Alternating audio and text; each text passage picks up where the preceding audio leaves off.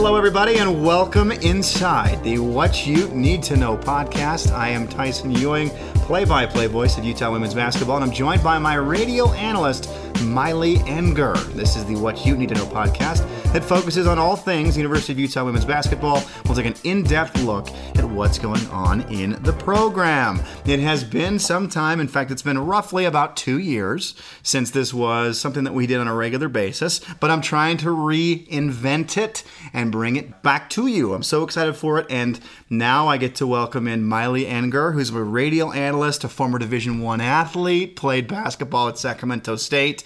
And before we start talking about the University of Utah, I kind of want to get to know Miley just a little bit so that you guys can get to know Miley just a little bit as well. First of all, Miley, welcome to the podcast. How do you feel about doing this?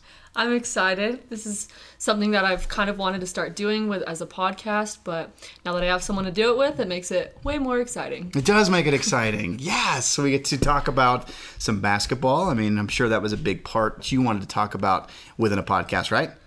Yes, and especially just as playing Division I basketball, I kind of wanted to talk and bring in athletes to get their experience of things. So now that we get to talk Ute basketball and hopefully bring on some of the players as well to know and understand their experience. Now, that is the direction that we're going to try to head once we get out of our first, probably about 4 to 5 episodes where I want to go into the regular season, because we did not get an opportunity to talk about the season or anything like that once the actual season came to an end, because we were trying to rush to the airport to catch our flights that day.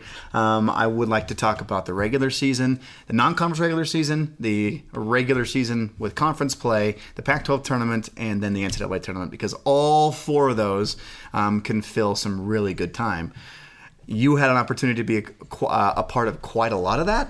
Really only the non-conference regular seasons when we didn't work together, but I feel like we can still talk about a lot of that stuff together. I mean, I wasn't there with you, but I was there at the games covering for local media outlets, so I kind of know a lot that happened in the non-conference. But then on top of those episodes, we also kind of want to get into the transfer portal, looking at next season with the team, as well as what the conference is going to be looking like. It's going to be, speaking of, not to jump right into that right now, because we want to kind of build into that, but that is going to be a big talking point, because there has been a lot of changes already in the Pac-12, and especially within the University of Utah program. A lot to look forward to, but where I want to start with is, like I said, I want to go into the non-conference regular season. But really, before we go into that non-conference, we have to kind of take a rewind a little bit and go back into last season. Now, you were obviously playing basketball at that time at Sacramento State, and you didn't get an opportunity to really see this team play at that time. I can tell you, this was not a good basketball team last year. They finished the regular season 5-16, and once Drew Gilton went down at the end of the season, they lost their last 6 games, and it was tough basketball to watch. And I've got no problem saying that, because frankly, they were not a good basketball team. Coach Roberts would tell you they were not a good basketball team. So she came into this season with an entirely new focus, which I know you got to learn a lot about. Just going off of you saying that it wasn't a great year, Coach Roberts has even said that in Pac-12 Media Day at the beginning of the season. She flat out told all of the media last year was, quote, a bad year. She flat out said that, and then she said in her 20 years as a head coach, based off of wins and losses, that was the worst season that she's ever had. So took a lot to look at in the mirror, because it's obvious to see a win and loss record and be like, okay, what we're doing is not working. But for Lynn to be like, what I was doing is not working, like that was my bread and butter, what I was trying to do, it wasn't working. So she tried to revamp everything to make her program a winning program. And revamp she did. And we saw that right out of the gates when they had their first, what was it? It was the exhibition game against Westminster College. They came out firing 3 after 3 after 3, and we knew right away, even in the exhibition, that this was going to be a high-volume three-point shooting team. And Miley, that's exactly what they were. Utah came out, like you said, firing threes. They shot 33 of 68, and more than half their shots were from deep. They shot 14 of 35 from deep, and it just kind of continued through the next couple games as well. Against Lipscomb, they came out and shot 42 threes, went 19 of 42, And might I add, that was a record breaker for most three-pointers made in program history. They made 19 of them.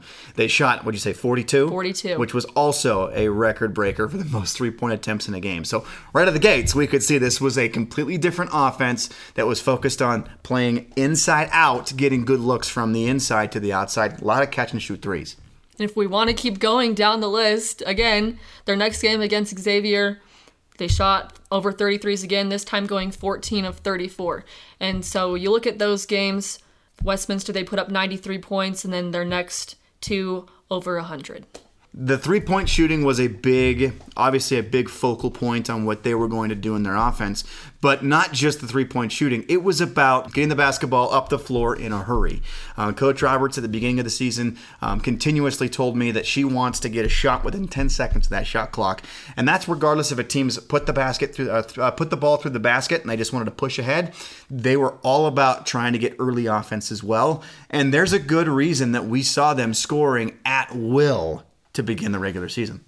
I also talked to Coach Rob about this same thing because each coach has a different philosophy of what a good shot is and what time they want to get a shot in the shot clock. And so she told me after one of the games in preseason that, you know what, it's a great shot. If you're on balance and you're open, then she's fine with her team taking it. But she doesn't like the death shots of what she considers between 10 to 20 feet. And if it's a unbalanced or forced shot, but if it's a good shot for you and you're balanced, then she wanted you to take it no matter how much time was on the shot clock. Their first 4 games of the regular season, they played, as you mentioned, they played Lipscomb to start out. They won that game 105-56, a 49-point shellacking of Lipscomb. Followed by, they played Xavier back on November the 13th, won that game 106-71. Their first 2 games averaged 105.5 points per game. To have your first 2 games of the regular season come out and drop 105 in each of those games, that just goes to show you that Coach Roberts was dead serious about coming in with an entirely new focus. And frankly, at the beginning of the season, you felt like it was going to work, and as we saw as the season played out, it surely did have quite the effect. They countered it with a 92-50 win over St. Mary's, a 42-point win, and then they had a little bit of a closer contest against Cincinnati on November the 19th before they went on the road for their first road game, where they blew out Cincinnati by a score of 78-45. So those first 4 games, a good sample size.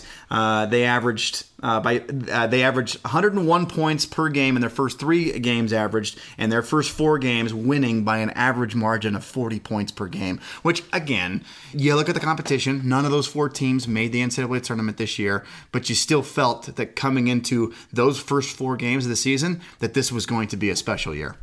And when I asked about preseason with Coach Rob, she said that preseason is about building that confidence that her team needed, because you look at the previous season, they finished 5-16 overall, 4-15 in conference. So again, it was a bad year, and they were trying to figure out who they wanted to be and what their philosophy was going to be. So those first 4 games gave people opportunity to get good minutes, go deep in their bench. Everyone kind of got the shots, and it was diversified throughout the whole team. You know, I do actually want to kind of go into what you were just talking about right there, because a lot of people did have opportunities to shine from an early stage. You have to feel, obviously you were a freshman at Sacramento State at one point. Really the best way to gain confidence is to get on the floor and to actually perform. This opportunity of those first 4 games, blowing those teams out, gave the freshmen an opportunity to come out very, very early and perform well. And we saw great performances. Jenna Johnson came out of the gates incredibly strong. She got the start she started games from the very beginning of the year. But we saw something special from Jenna Johnson from the very start, and it's because she got that opportunity early on in the season that obviously helped build her confidence. And I will say, as a freshman, from experience coming out of high school and then going into college, it's a big adjustment because you're probably the best player on your high school team, one of the best players in your state. So you're coming to a program where, everyone's good now. You're going to be playing against high-level competition all the time. And then one of the other factors that's a major difference is the speed. So to play these 4 teams and allow these freshmen and new players to get that experience just helped throughout the rest of the season. We saw great things, especially I want to start with Ines Villeda. She came out, had 16 points in that first game against Lipscomb, 4 of 9 from the floor, 3 of 6 from 3, had 5 rebounds, 3 assists. That was her debut in a Utah uniform, and we thought, oh my goodness, we got this point guard coming off the bench that's going to provide an incredible spark. And, we kind of saw her minutes digress just a little bit as the season went along because, obviously as the season goes along, you're going to want your solid point guard to play a lot of the minutes. But we got to see an early shot of what Ines Villeda could provide. That doesn't even bring up what we saw from Jenna Neepkins, who ended up being the Pac-12 Freshman of the Year. A player coming into the season who we knew could score the basketball. And, she showed from the early going that she was going to be a force to be reckoned with. I talked about this so often on the broadcast. I know it's my favorite. It's my favorite to bring up. And so please do. I know you tease me a little bit about that, but it's true because it just shows just how incredible she was in college. In high school, she averaged 43 points a game as a senior in high school. Now, Miley, you played high school basketball. 32 minutes in a game. 32 total minutes in a high school basketball game. She averaged 43 a game. Her final high school game of her career, 67 points. I mean, come on. That is insane. And so, again, kind of proof and evidence that we knew coming in that Gianna was a scorer. And she obviously showed that right out of the gates, gained that early confidence from those first 4 games. Just going back to her high school stats, do you know what the final score of those games were? Because a lot of high school teams don't even put up 60 points in 32 minutes. So for her to put up 60 points by herself, they must be... If I recall, those numbers were in the 90s, but I cannot remember what that final score was. Scoring about 2/3 of her... Yeah. She averaged a lot of assists, a lot of rebounds, a lot of steals. She was doing everything for her high school program. So, I kind of, during the season and when I bring up those numbers, you were just like, man, how in the world did she have the opportunity to get that many shots up? Well, every game I was honestly shocked. They still shock me. And even after we talked about those numbers with her when we brought her on after one of the games. So those 3 freshmen got the opportunity to play early on and really built that momentum moving forward. Then Utah, following those first 4 games, they then went to Hawaii for the Rainbow Wahine Showdown, which was it was a little bit of a disappointing showing by Utah in the sense that they came out struggling mightily against a very good Gonzaga team who ended up winning the West Coast Conference tournament, knocking off BYU in an upset fashion. A very, very good team. They have a couple of twin sisters on that team that just dominate, and we learned from the early going that the Truong sisters, if I recall their name, that was going to be a tough game, and Utah fell behind early, couldn't quite come back. That game was completely dominated by Gonzaga, and that's when Utah earned their first loss of the regular season. They bounced back, knocked off the host Hawaii by a final of 73-57. And then against Eastern Illinois, I felt that was when I kind of realized that, this new style of play that Coach Roberts is implementing is going to, you're going to have to trade one thing for the other. Obviously, they had a tough time defending Gonzaga, in which Gonzaga scored 89 points against them. But I looked at that as kind of being just a really good basketball team that could not miss. But then against Eastern Illinois, again, that's when I came to the conclusion that, all right, so this is an offense that's based on, hey, we're scoring so quickly. That's going to give opponents opportunities to score as well because they're going to get more possessions. Eastern Illinois scored 77 points in that game, a team that Utah should have blown out, quite frankly. But they still scored 93 points in that game. And I'd love to kind of get your thought on that as well. For me, it was that point, okay, so the teams they've played in the past, maybe not great offensive teams, but when you play a good offensive team, you're going to have to kind of trade one for the other. Do you go for just a lot of points, or do you kind of just go full bore on defense? Coach Roberts and her staff decided, you know what, we have a good enough offense, good enough shooters, that I want to trade more or less. I want to play exceptionally high-level offense, even though that does allow defense or even though that does allow opponents to get more opportunities offensively as well. I think that deals with the recruits and the type of players that you have. So we just talked about Gianna being a high volume scorer, and then there were other people on the roster that had the potential to become scorers throughout the season. So you look at the previous season, the 2020-2021 season, the Utes were 9th in scoring offense, scoring 60 points per game, but then they were also 12th in scoring defense, giving up over 70 points per game. So when you look at those numbers, you got to choose one to be good at. You can't be at the bottom of the conference in both of them. So like you said, the Utes chose to be the high-powered offensive team. So like you said, if they're going to score at a high rate, quick in the shot clock, then they're going to allow teams to do the same thing. So it goes to how many possessions each team gets and how many points they're going to be able to score. So Utah chose the path of trying to outscore their opponents instead of holding them to low numbers. I do think that obviously as you kind of recap and think back to how the season went, I think that was a pretty good direction for this team because they didn't necessarily have the size inside that a lot of the high-level Pac-12 teams do.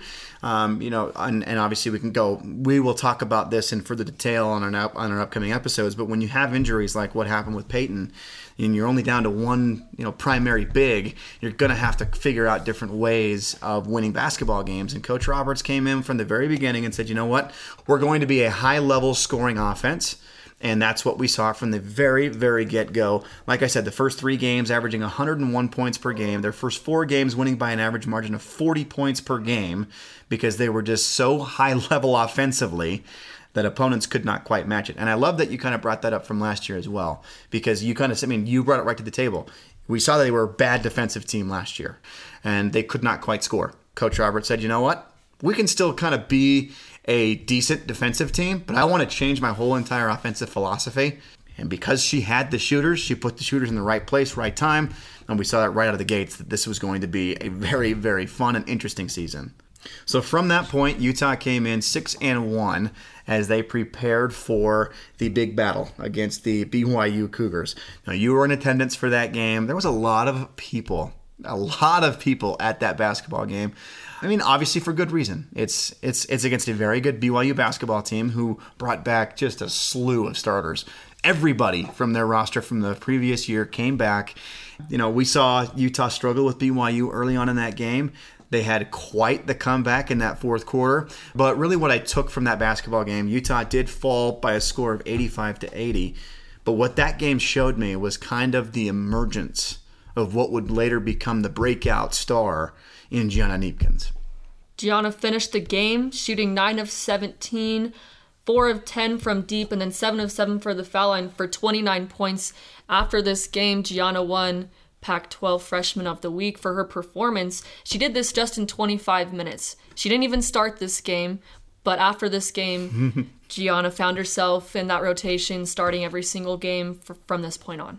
And we saw her just have just a really terrific run from that point as well.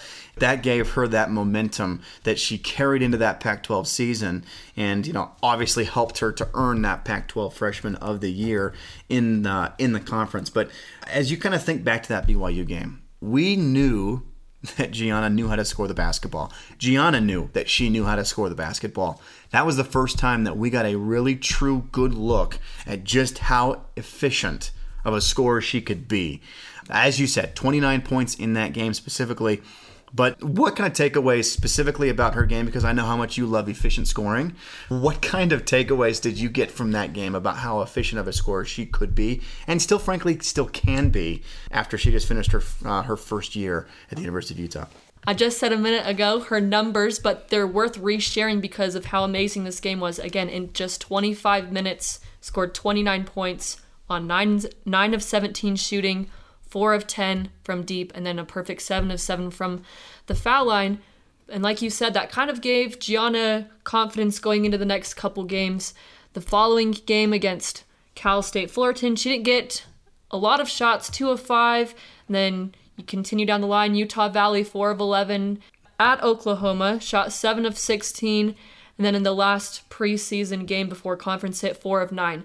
So this BYU game really gave Gianna confidence of what she could do scoring-wise and help this high-powered offensive team. Now moving on as we continue to kind of break down the non-conference regular season, Utah, after losing that game to BYU, fell to 6-2 and they had a very just dominant game against Cal State Fullerton where they ran away by a final of 100-45. That was the game that I recall you actually visited with head coach Lynn Roberts and talked to her about the direction that the program was going. You wrote an incredible article at that stage that actually kind of gave me the opportunity of seeing who you were. That's kind of how I got to know you a little bit, was actually from that article. But what do you remember specifically about, I'm kind of getting you to go back a little bit and think about the conversation, because you were alone in that room with Coach Roberts talking to her about not just her performance against Cal State Fullerton, but really what she had done all year long to that point. What's something that you can remember about that conversation that you had with head coach Lynn Roberts after that Cal State Fullerton win? I remember talking with her about her philosophy of what a good shot, bad shot was, which we already mentioned. Then I also talked to her about the strength of schedule in that preseason, of how she wanted her team to build some confidence and that she felt like she got a good balance in the schedule she had. They beat the teams that they were supposed to beat in the preseason, but then they also had high-level competition games against Gonzaga, BYU, and then a tough Oklahoma team. As I did talk with her, Drew was in that post game as well. They talked about how unselfish the team was and how that helped them to be the offensive team that they were, that no one was trying to create shots just for themselves. They were all unselfish and giving up good shots for better shots for their teammate. And that's what the whole mindset was for the season as it continued throughout the rest of conference and into the tournament as well, that this was an unselfish team. Coach Roberts said that no one on the team had egos, that they were all buying in to this philosophy that she had created. After that win, Utah had improved to 7-2 before they had themselves probably... would you say that this was maybe the toughest game that they had in the non-conference season? They had a home game, their final home game before, well, it was supposed to be their final non-conference home game. We did have a couple of things happen right before conference play started that we'll get into in just a minute. But it should have been at that point, should have been their final non-conference home game of the year. And it was a tough one for them. Utah Valley came in really nothing to lose at that point. Utah Valley at that point was what were they? They were 5-4 coming in to that game, and they came out and they played exceptional basketball to the point where Utah only had a 5-point lead going into the half. In fact, trailed after one quarter of play. Their defense, talking about Utah Valley, came out extremely tough and defending that three-point line, which led to Utah having their worst three-point shooting game of the season, going just an abysmal 1 of 21 from that three-point line. And that was kind of, at that point, you kind of got to thinking, hey, Utah, a very high-volume three-point shooting team. You knew there was bound to be a game like this. I call them a stinker game. You knew they were bound to have a stinker game. And Miley, that's exactly what this UVU game was. It was a stinker game from the three-point line. But what it did show me is that they could figure out ways to win without having to hit the three. Albeit against Utah Valley, they still figured out a way to get that win by knocking off Utah Valley by 8 points, 65-57. And that's when they had to rely on their defense. And I thought that was a good experience for them to have to go through a game like that, because I feel a game like that helped them to have the confidence to know, hey, we're not shooting the three ball well, but we can score in other ways. And that was a game Jenna Johnson dominated, going 21 points, 9 of 13 from the floor, and 14 rebounds. We talk about the three ball and how Utah only won by 8 points. If they would have gotten a couple more three balls to drop, this wouldn't have been as close as it appeared to be. But like you said, defense is what won them this game. In the fourth quarter, they held UVU to just 21% shooting, as they only allowed them to shoot 3 of 14 from the field and 1 of 6 from deep. So when the game got close and when Utah was down, their defense kicked in and they brought them back.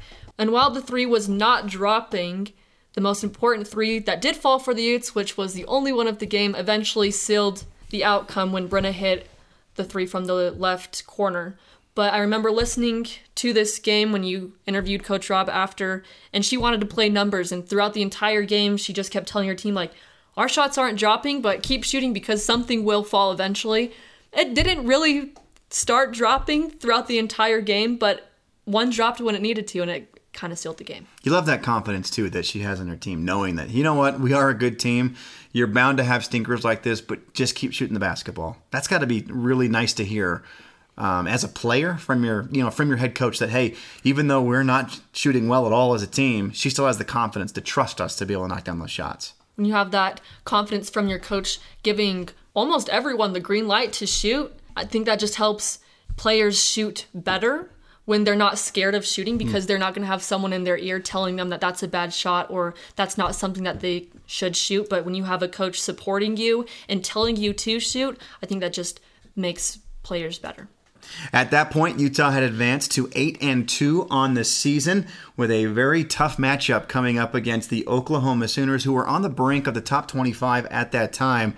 And a team very similar to the style that head coach Lynn Roberts likes to play with, and that's shoot the basketball within within at least 10 seconds of the shot clock. If I recall, they were even quicker, shooting a shot within the first 7 seconds of the shot clock. That's exactly what they did. Utah came out, a great game plan to start that game, took a 10-point lead going into the third quarter before Oklahoma switched to a full court press, and the turnover bug started biting Utah like crazy. And Utah was on the wrong end of a 32-14 burst by Oklahoma in that fourth quarter and fell to the Sooners on the road by a score of 83-76. And that, at that point, at least we thought, was going to wrap up the regular season. However, that's not what happened. At that point, Utah was preparing to hit the road to go out to play the Oregon schools, but after Christmas break, they bring the team back, and they got smitten by the COVID bug, and they got smitten hard as they had to postpone their road trip to Oregon. They then had to postpone their next 2 games against UCLA and USC, and then they thought they were ready to play. Psych. Nah, that did not happen. They had a scheduled game against Cal on January the 13th, but Cal was hit by the COVID bug at that point, and Utah had 5 games in a row that were either canceled or postponed. And at that point, Coach Roberts went into, we got to play mode. It's time to figure out a way to play. And this is where we'll wrap up this episode, because I think it's so incredible that Coach Roberts, in a span of no more than 36 hours, was able to, out of thin air, get a game put together where she was able to get in contact with UC Riverside and get a game set. Now, the caveat about this was she wanted a home game. She wanted to host UC Riverside, but there was a bit of an issue. Because the gymnastics team actually had a meet on Friday night, Coach Roberts wanted to play that game on Friday night. So what did she do? She turned her entire practice facility gym into a regulation type style and got UC Riverside to come to their practice gym and played a basketball game. Which I don't think that Riverside actually knew that it was going to be in the practice gym, but they came and the game happened.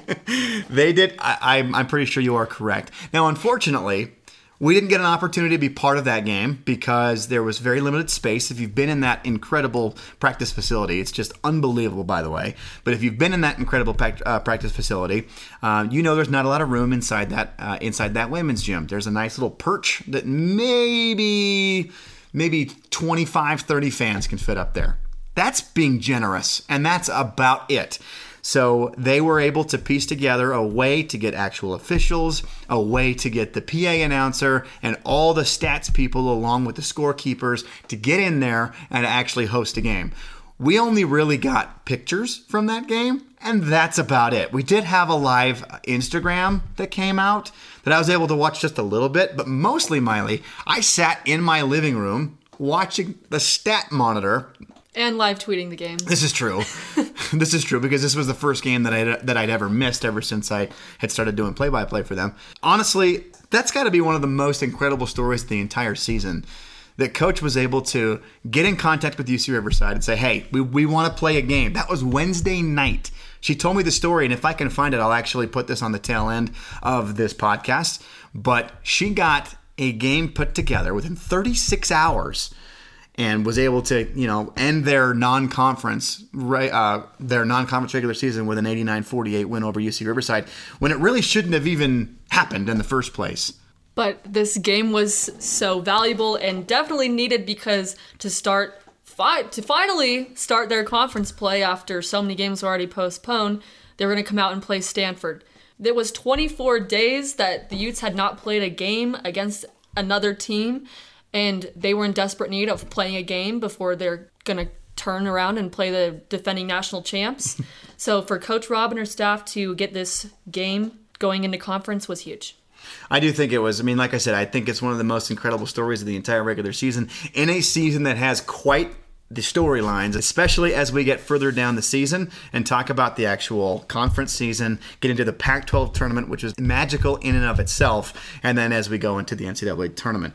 But Miley, that is the non-conference regular season. Utah finished with a 9-3 record, and I love what you mentioned earlier. You talked about how they beat the teams that they should have beaten. The one thing they did that they were unable to do, however, was get a quality win against a tournament team. I will say they did beat Hawaii in Hawaii, who ended up being a tournament team, but they were 1-3 against tournament teams in non-conference regular season. And I think Coach may have been a little disappointed with the fact that she wasn't able to get a big-time win, but overall I do believe she was pleased with the way that her team was playing up to that point, especially as you just mentioned a moment ago, as their first conference regular season game ended up being against the national champions. I remember her saying in the preseason when she had the close game against BYU and Oklahoma that they were looking for that hump win, and it would have been nice to get that hump win going into conference, and everything about this hump win about beating a quality team. But I think what was important is that they were keeping those games close against the quality team. So they were an extremely young team with not much of experience, and what they were able to do in the preseason going into conference to kind of just help them and their confidence of who they were about to play. All right, so that will wrap up our first episode on kind of the return of the What You Need to Know podcast. But you know what? This is going to be a lot of fun. This is going to be a really fun offseason. And again, the reason that I wanted to bring this back up is because, Miley, you and I were hustling trying to get out of Texas because we had flights that night that we had to catch. So we didn't get an opportunity to talk about this on the air. And so I do want to talk about the whole season as a whole. And then as well as we move into the offseason, as you talked about earlier, I'd love to get the chance to visit with players again and get their feelings of the season, and as well the new players coming in, because I think 2 years ago it was so great to be able to interview some new players coming in as a kind of get to know you type thing, that it will be good for the fans to listen to, good for you and I to kind of get a good feel for who the new players are as well, and hopefully so much more. All right, so we will do this every single week. Every episode will be posted on Monday, and so look forward to that each and every single Monday as the return of the What You Need to Know podcast comes right at you with myself, Tyson Ewing, and Miley Enger, as we kind of take a look back at the 2021-2022 magical regular season and get you set for the upcoming 2022-23 season, in which should be a lot of fun to talk about. For Miley Enger, I am Tyson Ewing. Thank you so very much for tuning in today. We will catch you next week right here on the What You Need to Know podcast.